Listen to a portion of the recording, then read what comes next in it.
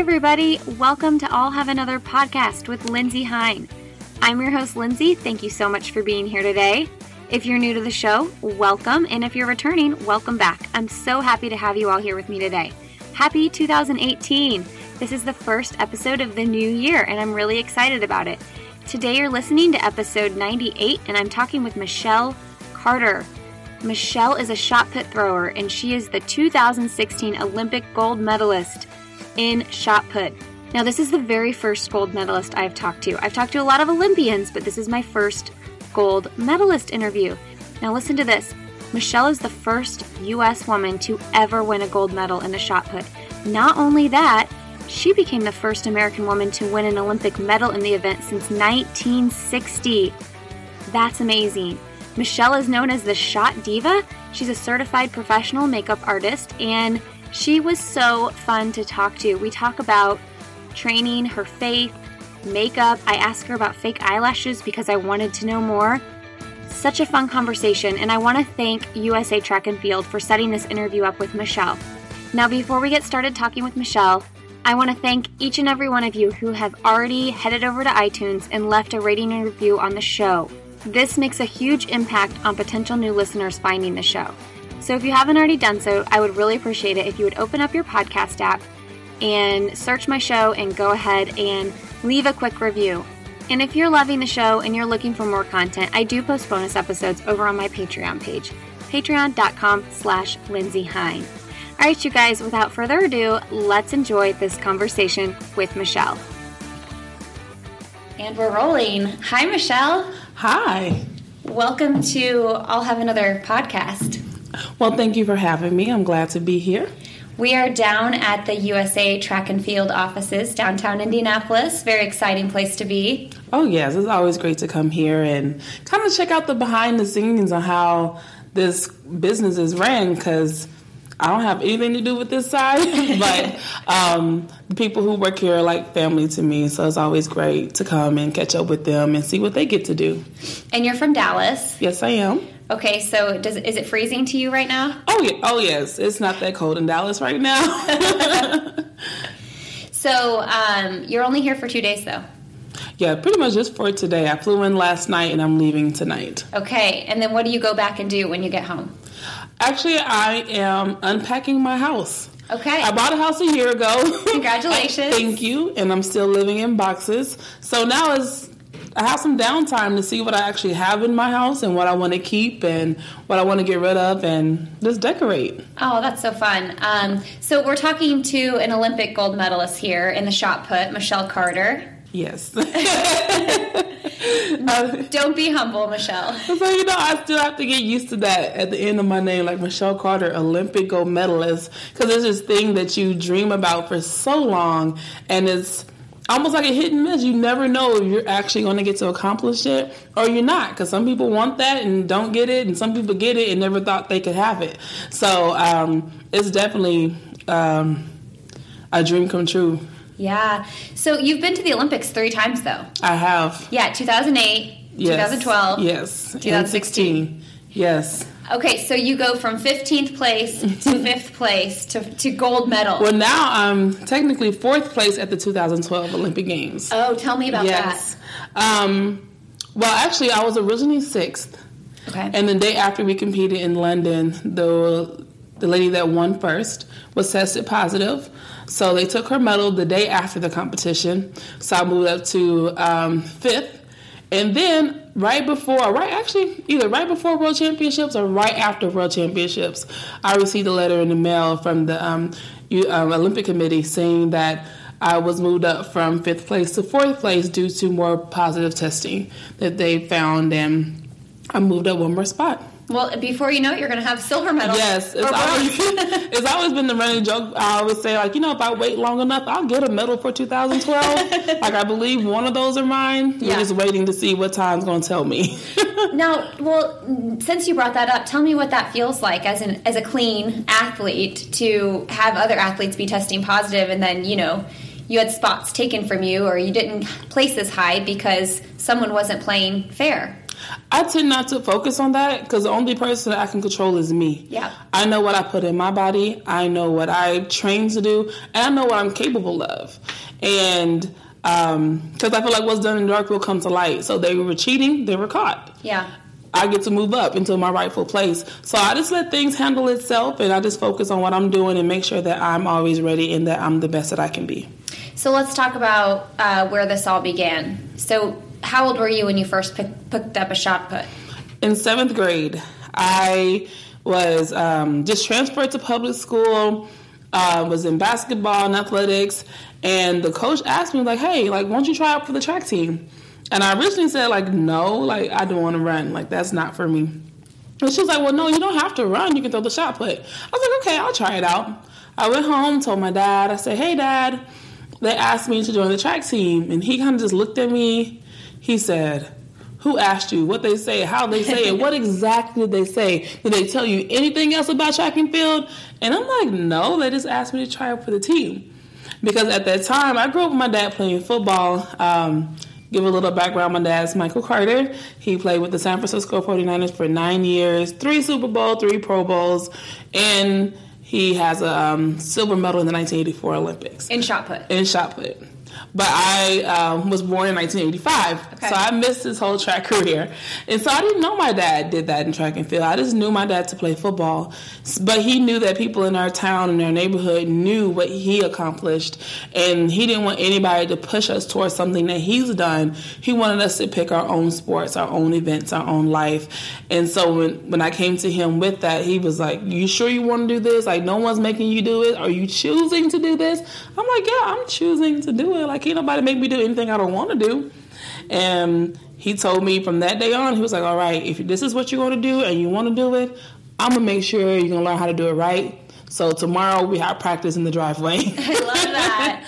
And I don't know how he already had shot puts already ready and lined up, but just in case. Just in case, he was ready. Well, that's really admirable of your dad too, because I feel like you hear parents on one side of that or the other, like actors or whatever, like either pushing their kids in their footsteps to do that, or just kind of stepping back and say, I'm going to let you fall into your place, whatever that may be.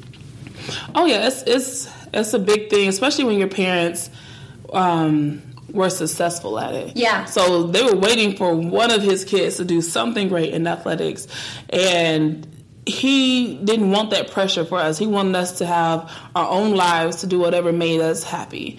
And yeah, but once we started doing it, he was like, okay, if you're going to do it, you're going to be good at it, no matter what it was. Even if we chose, let's say, if I wanted to play piano, he would push me to be the best I can in playing the piano, but I just happened to pick the same sport he loves. How many siblings do you have?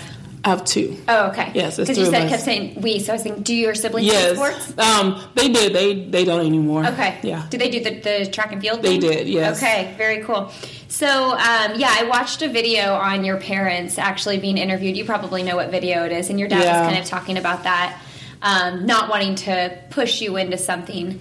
But now you're the one with the gold medal. Yes. So all these years, it's always been a running joke between me and my dad. He always say, okay, I have more state titles than he does, and we both held the national high school record for boys and girls. And then in college, he has more NCAA titles than I have. And then in professionally, his last year in college was the year he went to the Olympics, and he had a silver medal. And I've had a longer professional career with the American record, but I didn't have an Olympic medal. So I was like, well, I guess the only way I could totally just beat you, I have to get a gold medal. Like anything less than that, I can't get. I have to get gold. So after the 2016 Olympic Games, and when everything kind of calmed down, I was like, well, guess what, Dad? He was like, what? I beat you. You got it. And then he said, well, you know what? Not quite, because I'm the coach of an Olympic gold medalist. Oh. He said, so now you have one more thing to try to get. Yeah, because your dad's your coach. He is my coach. Yeah, that's really special. How does that relationship work? It works. It definitely wasn't an easy role to have my dad as a coach, because we don't always see eye to eye. Like, he's a man, I'm a girl, and he's my dad, I'm his daughter. So that, and then coach and athlete, there's a lot of dynamics going on in that. But one thing I could say for sure that I know my dad always had my best interest at heart. He wanted to push me to be the best. And I think the older I get and the more I kind of look back on how our relationship grew and what happened is that he saw how great I can be before I did. And having him around with that vision helped push me into being the athlete that he saw that I can be. Because there was hard times. I wasn't always at the top. I had to really work and earn everything that I've accomplished in this sport. And there was points where I even questioned, like, okay, you know what, Michelle, should I keep doing this, or is this going to be even worth doing it? But he was there to remind me, like, no, Michelle, like, you can do this. I see it in you. You just have to keep working until you can see it in yourself. And I think that was, for me, the biggest benefit of having my dad as my coach is that when I couldn't see it, he saw it, and he still pushed me towards that goal. Isn't that crazy how much someone else believing in you affects you believing in yourself? Oh, yeah. It matters. Because you hear what your parents tell you, like, be careful who you hang around. Because birds of a feather flock together. If you're hanging with a certain type of people or a certain kind of crowd or whatever, it affects you. Yep. And if my dad was the type of dad who was like, well, you know what? You're just not that good because you're struggling right now. You're never going to make it. I probably would have gave up because I'm like, well, if he don't think I can do it, then I probably wouldn't do it. But because he believed in me so much and he saw how talented I was and he wanted that for me, I mean, he got on my nerves. And I probably couldn't stand him some days, but I appreciate that he was able to push me past those low points in my life that I could accomplish what I wanted to accomplish and get the Olympic gold medal. And your necklace says I can. Yes. Was that a gift from someone, or tell me about the necklace? But actually, this is my necklace. Yeah. Oh, you made it. I made it and designed it. And it was funny because it actually came out of what I was going through in 2016, because I opened up, had a great year, and indoor went well, set the American record indoor, and then won indoor worlds, and threw the furthest I ever have. And I'm like, oh my gosh, like, I'm doing this early. It's March. Like, I'm going to kill it when it comes to outdoor. But then 2 or 3 weeks after indoor, I started having some very sharp pains in my back. And I went to the doctor to find out that I had a bulging disc in my back. And so try to get that together, go through treatment, figure out what exactly I need to do. Before we could figure it out, I got sick, like with a head and chest cold, and I had a really, really bad cough.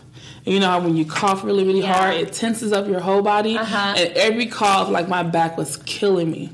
So I went back to the doctor because the pain got worse, and to find out that my disc went from bulging to herniated. Ugh. And that's when I was like, you know what, like, this is not how I envisioned my 2016 to go. And during that time, I'm trying to keep a happy face about it. I'm trying to stay positive, trying to have faith about it. But on the inside, I really was disappointed, and I was really upset because I'm thinking to myself, and I'm like, okay, God, like, you brought me all the way here. You gave me this much hope, and then you let this happen to me, and I'm supposed to still believe that I can get there? Because this is like just a few months before the Olympics. Yeah, before the Olympic trials. Like, I haven't even made the team yet. Yeah. And I'm like, I'm not even going to have a chance to make the team if I can't get ready for trials. So I just remember, okay, you know what, Michelle, like, I gotta walk the walk of what I believe in. I believe that, you know, I have faith. I believe that God can do anything out of nothing. And so I started reading books. I started listening to certain podcasts and certain sermons and reading the Bible and really just trying to build up my faith, because at this moment, I really need to know what faith means, and not just what it means, but what does faith really looks like? Like, what does walking by faith means? And my favorite verse has always been that I can do all things through Christ who strengthens me. And I'm like, okay, Lord, like, listen. Like, we have conversations. Like, I have to talk to him. And I'm like, okay, I don't understand. Like, you said that I can do all things, but right now this is looking really hard. But if you're the God that you say you are, then I believe you. If what your word says is true, I believe you. So if I didn't touch a shot put from this point until the Olympic trials, I can make the team. And if I never touch a shot put from the Olympic trials to the Olympic Games, I could win because that's the kind of God you are. That you're that kind of God. You're that powerful. You're almighty. And I'm just going to choose to believe that and just leave it alone. And that's when I had the vision about my necklace to help remind me of that along the way, because it was hard when one day you're healthy, the next day you're not, and then you can't even really walk well because your back is messed up and you don't have feeling in your lower leg. Like, it's just a lot going on. I'm like, I still have to believe that I'm going to win? But I chose to do that. And so, like, with faith, it's like acting as if it's already done. So if I believe that it's already done, that I'm going to win the Olympics, I have to act accordingly. Mm-hmm. So I went back and I was like, you know what? Olympic gold medalists don't miss practices. They watch film, they take care of their body, they go to rehab, they're going to go recovery, going to do ice baths. So I made sure I did everything that was in my power that I can do and that my body allowed me to do. So I would go to rehab starting at 8 o'clock in the morning. I wouldn't finish with everything until 8 to 9 o'clock at night. And I just stayed the course. I just kept working, and just prayed for the best. So by the time I got to the Olympic trials, I didn't compete at all during that time because I couldn't, and we were just letting my body heal, see what happens. So when I got to the Olympic trials and I had my last practice and my dad looked at me, he was like, you know what? You got this. Don't worry. You worked hard. You did everything you can do. Just enjoy your moment. Go out there and compete. And that's what I did. And I made the team, and it was almost like surreal because it was raining, and then on top of that, I wasn't in first the whole time. I had to really compete for it. And then it showed me that, Michelle, you have what it takes. You can do this. And so from that point on, I just used it as a reminder to keep pushing forward until I got all the way through the Olympic Games. What did you place at the trials? First. Okay. But I wasn't first until like throw number 5 until the 5th throw. And then I was locked down to 3rd. And I was thinking to myself, well, if I'm top 3, I still make the team. That's all I need to do is make the team. But deep down inside, I didn't win the last Olympic trials in 2012. Okay. I lost to Jill Camarena.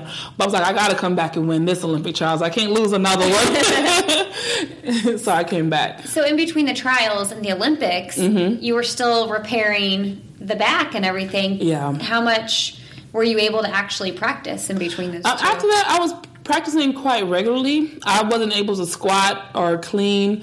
I had to find other exercises to kind of supplement that. But at that time, because I worked so hard before the Olympic trials, from the Olympic trials to the Olympic Games was more about recovery and just resting and letting my body heal so that I'm not as sore or as tired leading up to the Olympic Games. So we had training camp in Houston at Prairie View University.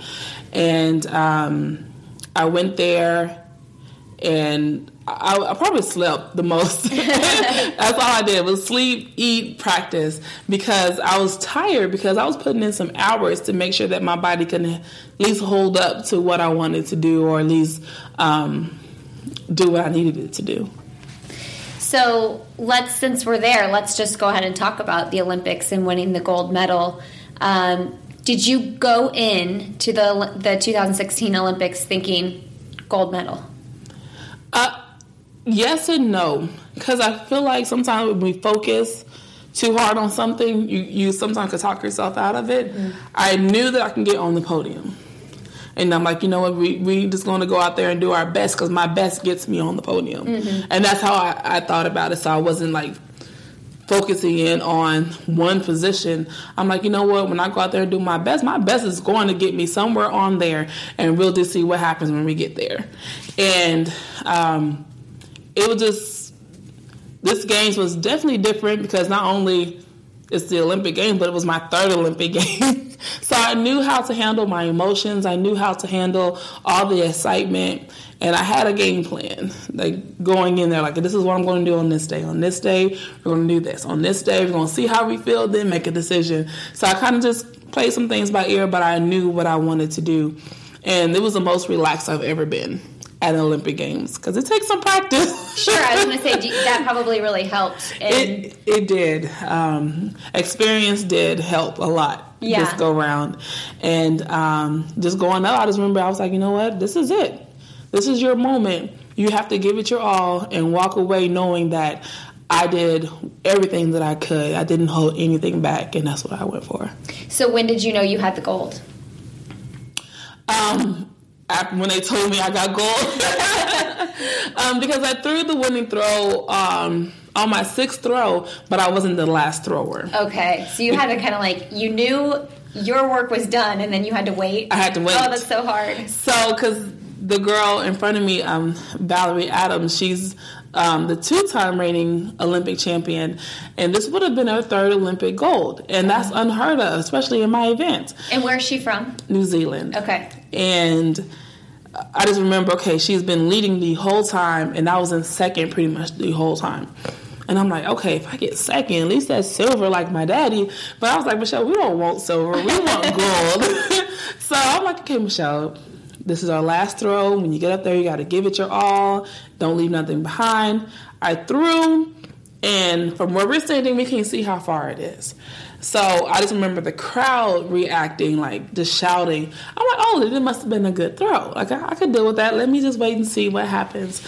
And I just remember her getting in the ring. She just went in and threw really fast. And I was like, okay, it doesn't look that far. She doesn't look too pleased. So I was just waiting to see it. It seemed like probably maybe 20 seconds. Felt like 5 minutes. Oh, I bet. Felt forever. And then when her mark went up and she had a number 2 by her name. And that's when I knew for sure that I actually won the Olympics. And I'm thinking to myself, really? I won. This is how it's going to happen. Because in your mind, you dream about that moment and how it could happen. But then how that year played out for me, I would have never imagined having that type of year with all the events that happened. But I'm glad it happened that way because I learned some valuable lessons along the way, and I wouldn't have it any other way. So I talked to a lot of people on this podcast that have made the Olympic trials. I talked to a lot of people that have gone to the Olympics. But I don't think I've ever talked to a gold medalist. I mean, it's just very few people. I mean, very few people get to the Olympics, but very few people medal at the Olympics, let alone are a gold medalist. That's true. So do you feel... I don't know if it's... My question is, do you feel like you're held to a higher standard because of that? Or do you just... I don't know. How does that feel to be a gold medalist? That's the best in the world. It is the best. I'm very honored that I am in this position. And I would say for my event, the first Olympic medal the U.S. has ever had was in 1960 by Earlene Brown. And she had bronze. And to have an Olympic gold medalist in the U.S. today definitely shows that how much we've grown in our event. I'll say in our event, because the women's throws have been kind of at the bottom for a long time for Team USA. But we're definitely putting in the time and the energy and the work to put us back on the map and let these other young girls know, hey, you can do this. Not only you can do what I did, but you can do better than me. Because now you see someone that can do it, so take this and run with it. And so for me, that's the responsibility that comes with achieving this goal, is that someone showed me that I can do it. Now I can show someone else that they can do it. I love that. I talked to Dina Castor on this podcast, and she was I was asking her about the younger marathoners chasing the American record that she's held for quite a while, and she kind of said something similar to what you just said that really resonated with me. I went after that record, I held that record, and now it's for someone else to chase. Oh, yeah. Records are meant to be broken. Yeah. My high school record was actually broken by Raven Sanders, who was, I think she got 5th at the Olympic trials, at the Olympic Games, 5th or 6th. But she broke my high school record that stood for over 10 years. And was that exciting to you for her? You were excited for her? I was excited for her because records are meant to be broken. Yeah. I don't want to put a record out there. Well, besides my dad. My dad has a record that's probably won't get broken for another 20 years. He threw 81 feet in high school. I don't know if we're ever going to really see that anytime soon. But that's something that you can aspire to. That you want to break that record to show that, okay, you were great, but I know I can be better. Yeah. So do you, obviously your faith was strengthened through everything. Yes. In 2016. It was. Is that something that your parents instilled in you growing up? Yes, it was. My faith in church played a major part in my life. If I wasn't at school doing sports, I was at church volunteering, doing something. Like in church, I was part of like the youth leadership. I was an usher for a little while. I sang in a choir. I even worked in the nursery. So I've always been heavily involved in church, and even still to this day, I volunteer with our youth program when I am home and when I do have a chance, and I love it because through those programs and spending that time at church definitely helped me through major parts of my life, because it's like you laying down this foundation, and then having that foundation in my faith through Christianity has definitely held me up in hard times where people probably would crumble. And to the rest of the world, they have the right to. But at the end of the day, God reminds me like, hey, you don't have to fight by yourself. You're not sitting alone. I'm here with you. And having that, knowing that, has definitely changed my mindset in a lot of situations to help me keep moving forward and propel my life forward. Well, and speaking of hard times, in the video that I watched of your parents, that when you were younger, you were diagnosed with dyslexia and ADD. Yes, ADHD. ADHD. I knew I was going to say that wrong. But back to your dad and your mom again. Yeah. I mean, the way they kind of brought you up in sport as well, how they kind of brought you through that diagnosis and kind of not letting that rule your life was very inspiring as well. I know that. I just remember my mom telling me about what the doctors were saying to her about me. It was like, she's never going to make it without medication. Like, she's too severe. Like, I have a high. I'm really, really smart. My IQ is like beyond the average. Excuse me, but she's not going to make it through school without medicine. And my mom was like, well, I don't believe that, So my mom worked with me after school, make sure I did my homework.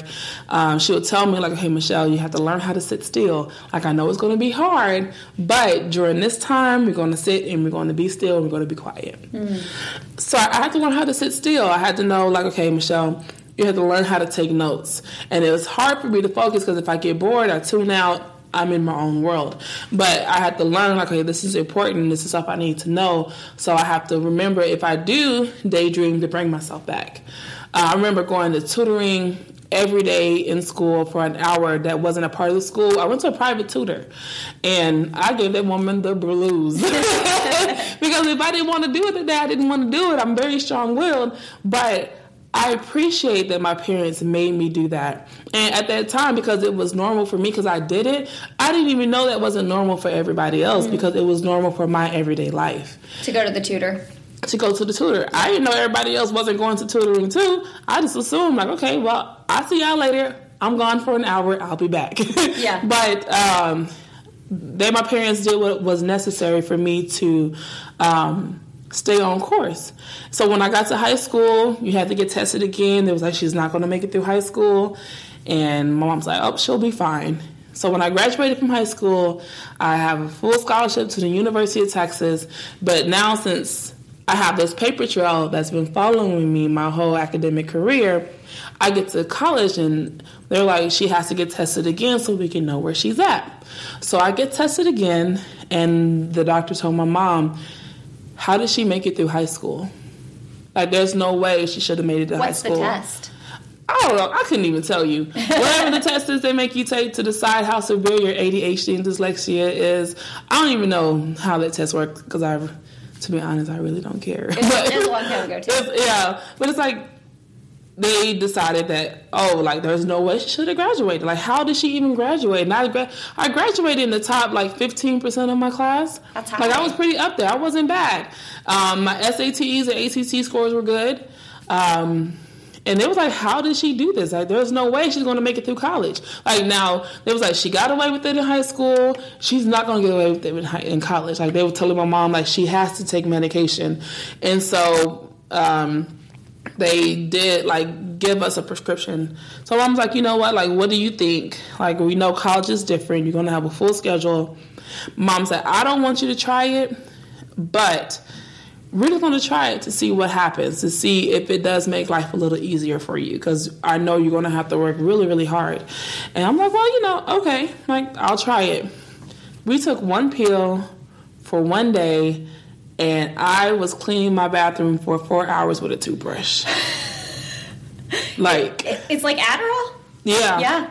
And my mom said she knew I was cleaning up. She left me alone. And then when she came back later, I was still cleaning up. And I'm like, oh no, I'm almost done. And so when she finally actually walked into my bathroom to see exactly what I was doing and that I had just a toothbrush to clean the whole bathroom, she was like, you know what, Michelle, stop, go outside and play. Stop. Like, no, like, this is not you. This is not your personality. She said, we're not going to take the medicine because it's going to change who you are. Yeah. And you are who you are, and we want you to stay that way. So she said, it's going to be hard, but you can get it done. You're going to work. You're going to have to work twice as hard as everybody else, if not more than that. But it can be done if this is what you want. And what I'm saying, if this is what you want, can't nobody stop you.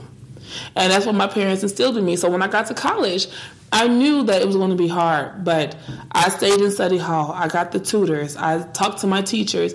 I did everything that I needed to do. I only failed one class, and it was chemistry, because the teacher was horrible, number one. I failed chemistry, too. and I took it again, but I passed. And then I took algebra and got an A in algebra, you know, stuff like that. Like, I knew I could do it, but I stayed in study hall. I stayed in tutoring. I did what was necessary to make myself successful. And everybody else would look at me crazy because as an upperclassman, you're not supposed to be in study hall. You can study at home. But I knew myself. I knew if I go home, it's over. I'm not getting any work done. Mm-hmm. So I stayed in study hall to hold myself accountable, to make sure that I made the grades to stay eligible to do my job, and that was to throw the shot put. So how does that affect you now in your everyday life? Like when you read a book, school me on dyslexia, because I don't know as much as I should. Well, yeah, dyslexia is sometimes you just get confused. Okay. Like a B will look like a D. Okay. Or you get certain letters mixed up, or you might read something backwards, or you get the letters and numbers mixed up. Like for me, I really have to focus because I will read a word wrong, like because it will look one way to me, but it's really something else. Okay. Or you get confused on what line you're on. Okay. So I remember growing up, I had to like have a sheet of paper or a bookmarker to make sure that I'm not reading the same sentence over and over again. Okay. Because that would happen, because I'll get confused, like, where was I? And you end up like, I just read that, and you think you went down, but I'm right back on that same line I just read again. So it's like sometimes you have to slow yourself down and really just focus and make sure you're paying attention to the details. Yeah. To not kind of mess up what you're doing. What did you major in? Youth and Community Studies with a minor in kinesiology. Okay, so when you graduated college, when did you know you were for sure going professional? Well, as soon as I graduated college in 2007, and the Olympics was in 2008. Okay. And I'm like, well, it's right there. I can't not try, and it's the next year. Yeah. So I just stuck with it to see what would happen. And have you always been sponsored by Nike? No. In the beginning, I actually had a horrible senior year in track and field because due to me making teams and stuff in the summertime, I never took summer school. Okay. So I ended up taking 18, 19-hour semesters. Whew. Exactly. Yeah, that's a lot. Who does that? And I have ADHD and dyslexia, and I'm in track and field. Yeah. But I was like, listen, I came here to get an education, and it's paid for. I don't want to stay in school longer than 4 years, because I feel like 4 years of school is max for me. I'm done. Yeah. So I had to do what I need to do to graduate on time. And my senior year, it took a toll on me, because I'm like, okay, I have all these classes. I'm almost done. So I took the max amount of classes they let me take each semester, and part of my workout would fail. I went to practice, but I wouldn't go to the weight room all the time. So my senior year, I finished like 6th at NCAAs and 5th at U.S. Nationals. So nobody was checking for me. Okay. So after I made the team in 2008, I won the Olympic trials. Still no offers. Still none. I went to Olympic Games, finished 15th, still Nothing. I knew in 2009, I was working, I actually got a job at the end of 2008 going into 2019 just to kind of help my family and myself, knowing that I was going to have to travel. And because were you living at home? I was living at home. I moved back home. I had expenses, and so I worked the front desk at 24 Hour Fitness. So I work out during the day, go home, eat lunch, change clothes, and go to work until like 10, 11 o'clock at night. And at this point, you're an Olympian already. Yes, I am. And I just remember leading up to World Championship, I was like, Michelle, you got to throw your butt off because I'm not coming back and working and trying to be a professional athlete. Like, I need to get somebody's contract so I can move out my parents' house, number one. And that I can really just be a professional in what I do because this is what I want to do. Yeah. And then going into 2009 season, I finished 6th place at World Championships. And I got a contract after that. Okay. And that was with Nike? Yes. Okay. So then you've been with them for 8 years? Yes. Yeah. Okay. Very cool. All right, everybody. Before we continue my conversation with Michelle, I want to thank Four Sigmatic for sponsoring this episode of the podcast. I first heard about Four Sigmatic from other podcasts, and then Allie Kiefer came on the show. Allie Kiefer, who got 5th place at the New York City Marathon, raving about the product. So I had to try it. So there's a whole kingdom of mushrooms that exist that have amazing health benefits for immunity, energy, and longevity that have been studied for centuries. So at Four Sigmatic, they believe in the real magic of functional mushrooms, and guess what? I do too. And Four Sigmatic makes drinking these mushrooms and superfoods delicious and easy to do with mushroom coffees, superfood blends, and elixirs. I recently tried the superfood blend and I really, really love it. So the superfood blend provides you with electrolytes. It's vegan, gluten-free, GMO-free, and it has no additives or preservatives. I also highly recommend trying out and getting started, actually, this is a good starting spot, with the mushroom coffee mix, the dark roast. You can use it for your French press coffee machine or you can use it to pour over. Now, what I love about this as well is that it's certified organic and fair trade. I'm choosy about the things I plan on buying, organic or non-organic, but coffee beans have always been important to me to buy organic because I know that the non-organic beans are sprayed very heavily, so that's something I've always prioritized. And I love that it's fair trade because it's really important to me to buy products that workers are being paid fair wages for everything they're doing. So this is a really reputable, good company doing great things. And trust me, try this mushroom coffee and tell me you don't have a better kind of energy than you have from just drinking plain old regular coffee. So I have a deal for you.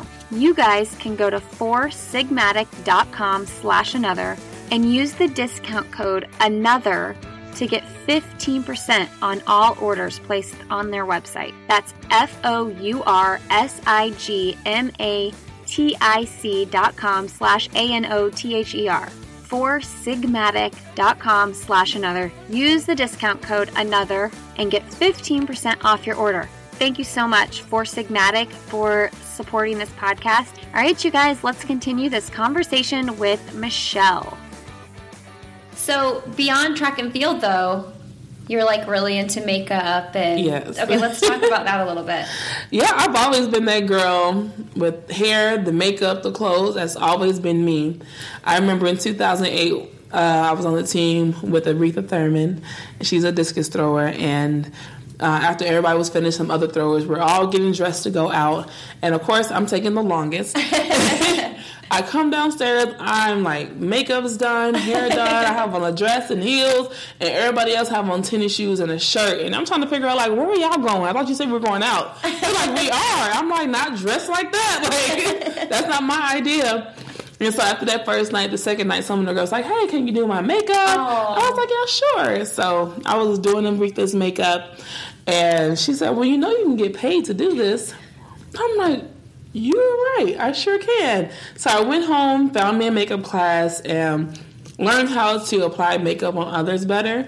Because I can do it, I just wasn't that confident in it. Mm-hmm. So I took a couple of classes, and I've always done it. Like, I do it. I don't do it as much as I would like to, but I have friends that definitely call me when they have special occasions, Or someone like, I heard you do makeup. Like, can I book? I'm like, yeah, sure. Like, what date you need? I can set it, and we go forward with it.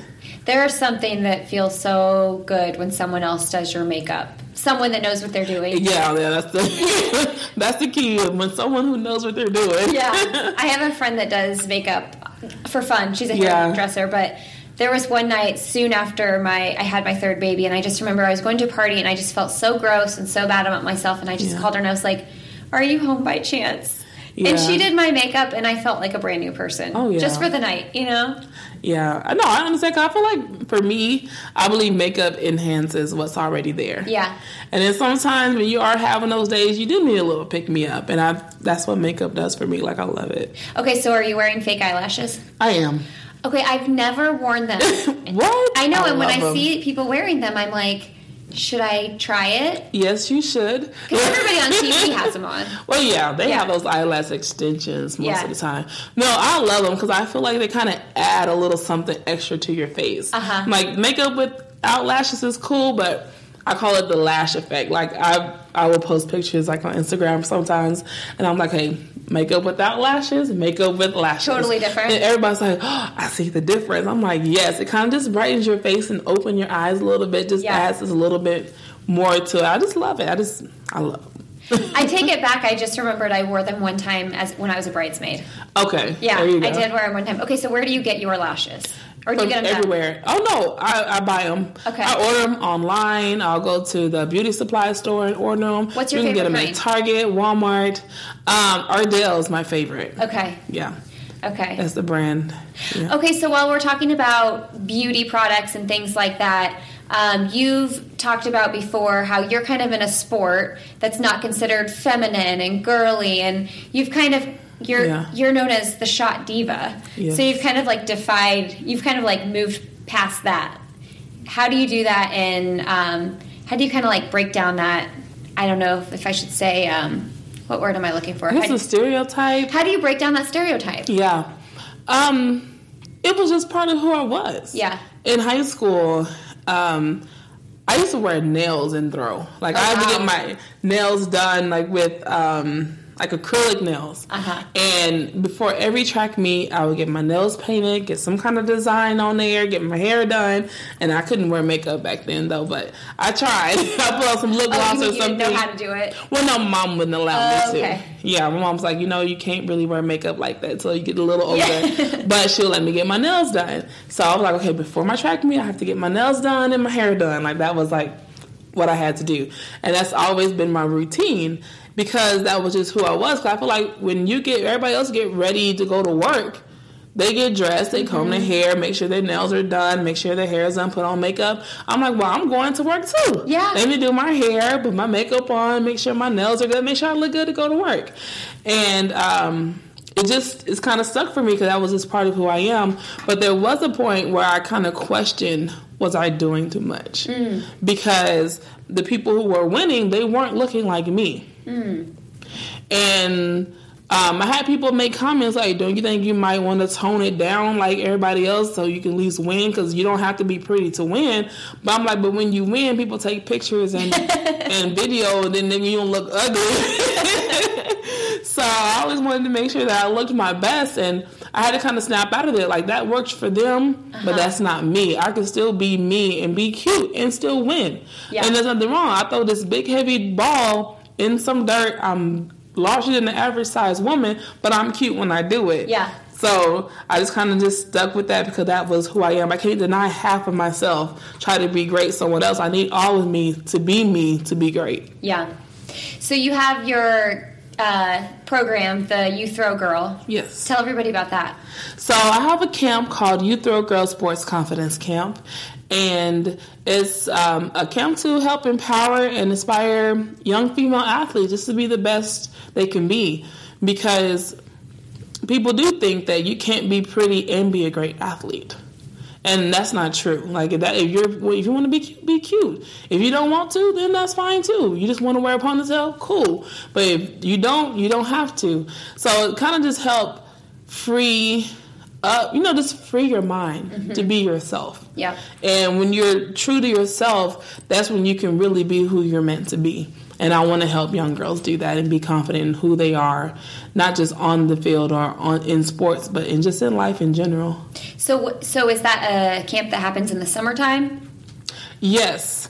For now, yes. Yeah. I'm definitely looking to add and grow it over time. But right now, yes, it is in summertime. Okay, so what's next for you in the shot put world? Well, I'm still competing.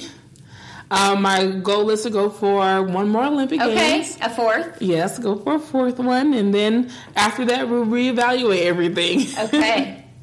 What are you focusing on right now? Because is it kind of a off? It's an off year. Yeah. Yes.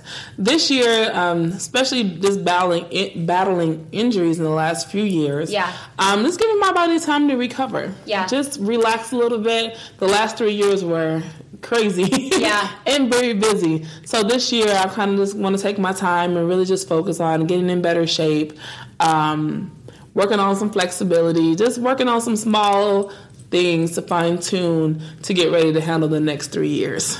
So do you do like speaking opportunities and things like that? I do. You get requests all the time. Yes. I go speak, and I've been enjoying that. It's been fun. Yeah. I love doing that. I do my camp, and I also participate with other people's camps, and I enjoy it all. So what's the experience like being on the Team USA at the Olympics? It's awesome. I feel like no one else have the experience that we have on our team because we're the world's best team. We're the world's team.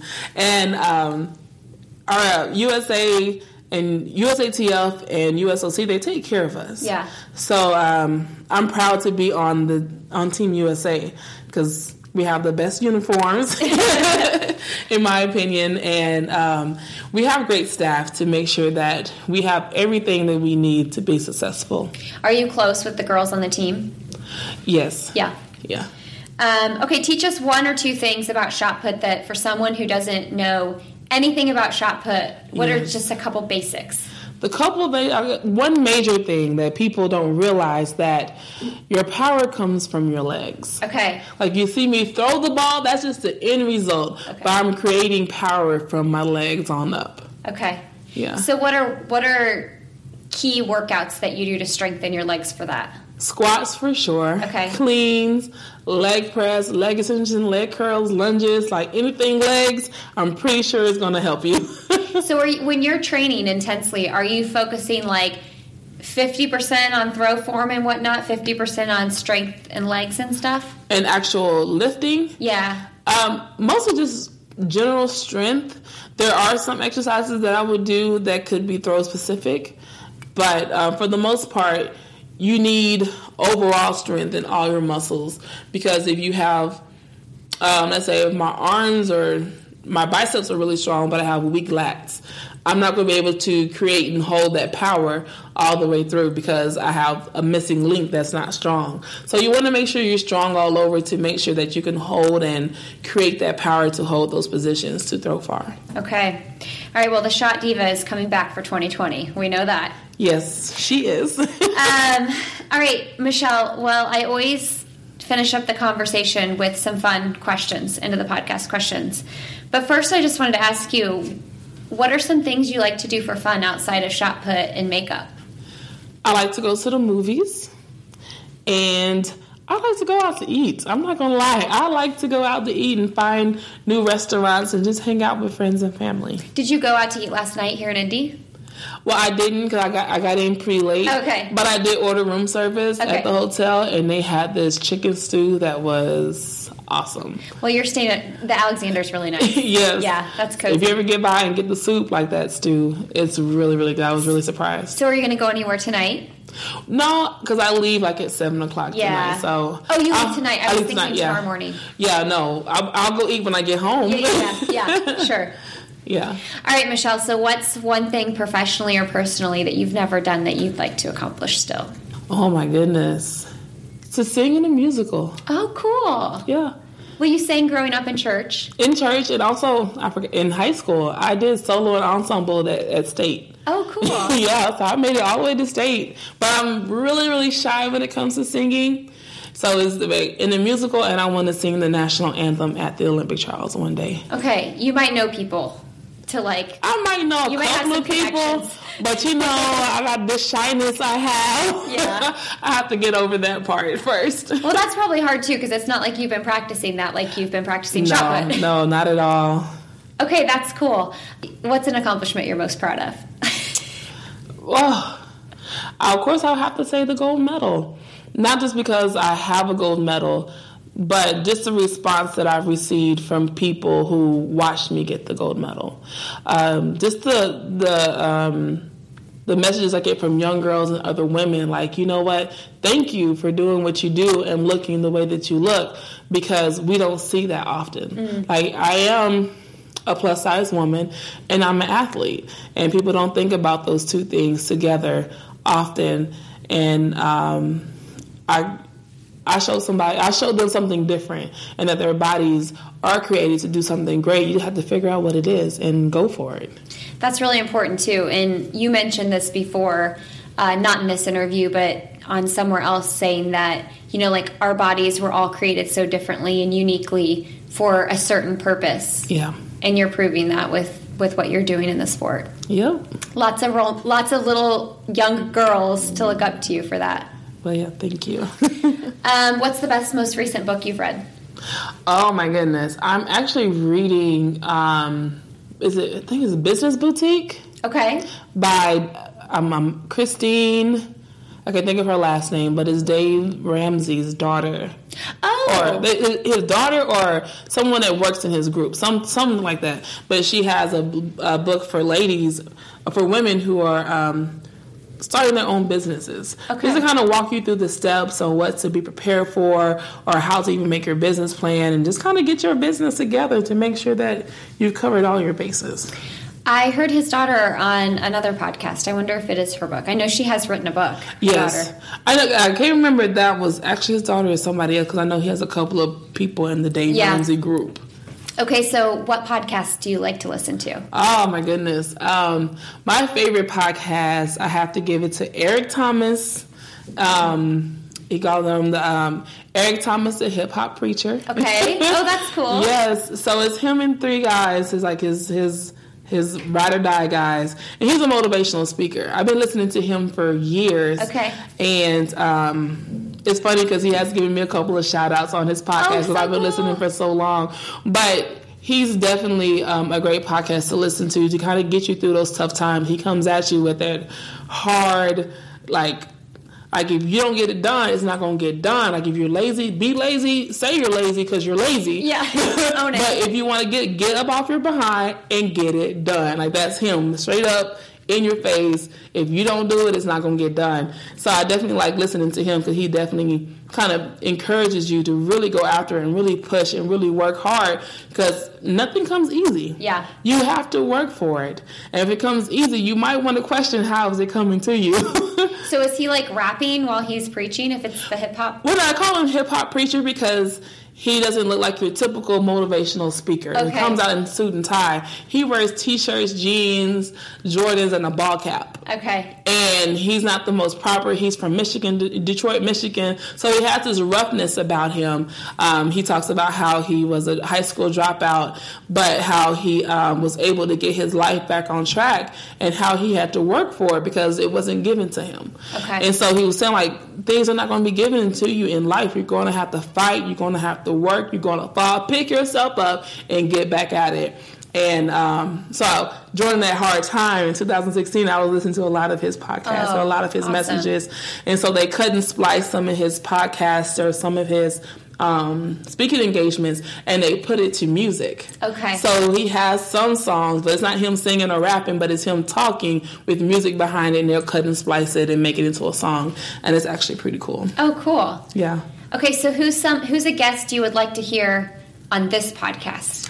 A guest I would like to hear, I would have to say, I would say Emma. Have you done Emma? Oh, Emma Coburn? Yeah. No, I haven't had her yet. Yeah. Okay. I think, she's super sweet. And I know she's accomplished a lot, and I would love to hear more of her story. Okay. Well, I have her on my list. Let's get her on for sure. All right, Michelle, well, welcome to Indy. And thank you. I know it was a short but sweet stay, but we're happy to have you here. I'm so glad to be here. Thank you for having me on your show. Yeah, thanks for coming on. All right. All right, everybody. Thank you so much for listening today. Thank you, Michelle, for coming on the show. You guys can find Michelle on social media. If you just go to Shot Diva, that's what she's at on all her platforms. And you can find me on social media. I'm on Instagram, Lindsay Hein 626, Twitter, at Lindsay Hein, and I have a Facebook page. I'll have another podcast with Lindsay Hein. We do have a book club for this podcast as well, where we talk about it on our group and in the Facebook group. I'll have another podcast with Lindsay Hein Facebook group. And this month, for the month of January, we're reading the book called A Man Called Ove. I probably said that wrong. It's Ave or Ove, I don't know. It's O-V-E. But podcast guest Alicia DeFabio recommended that book, and since then I've heard so many people rave about it, so I decided to make that our first pick of the year.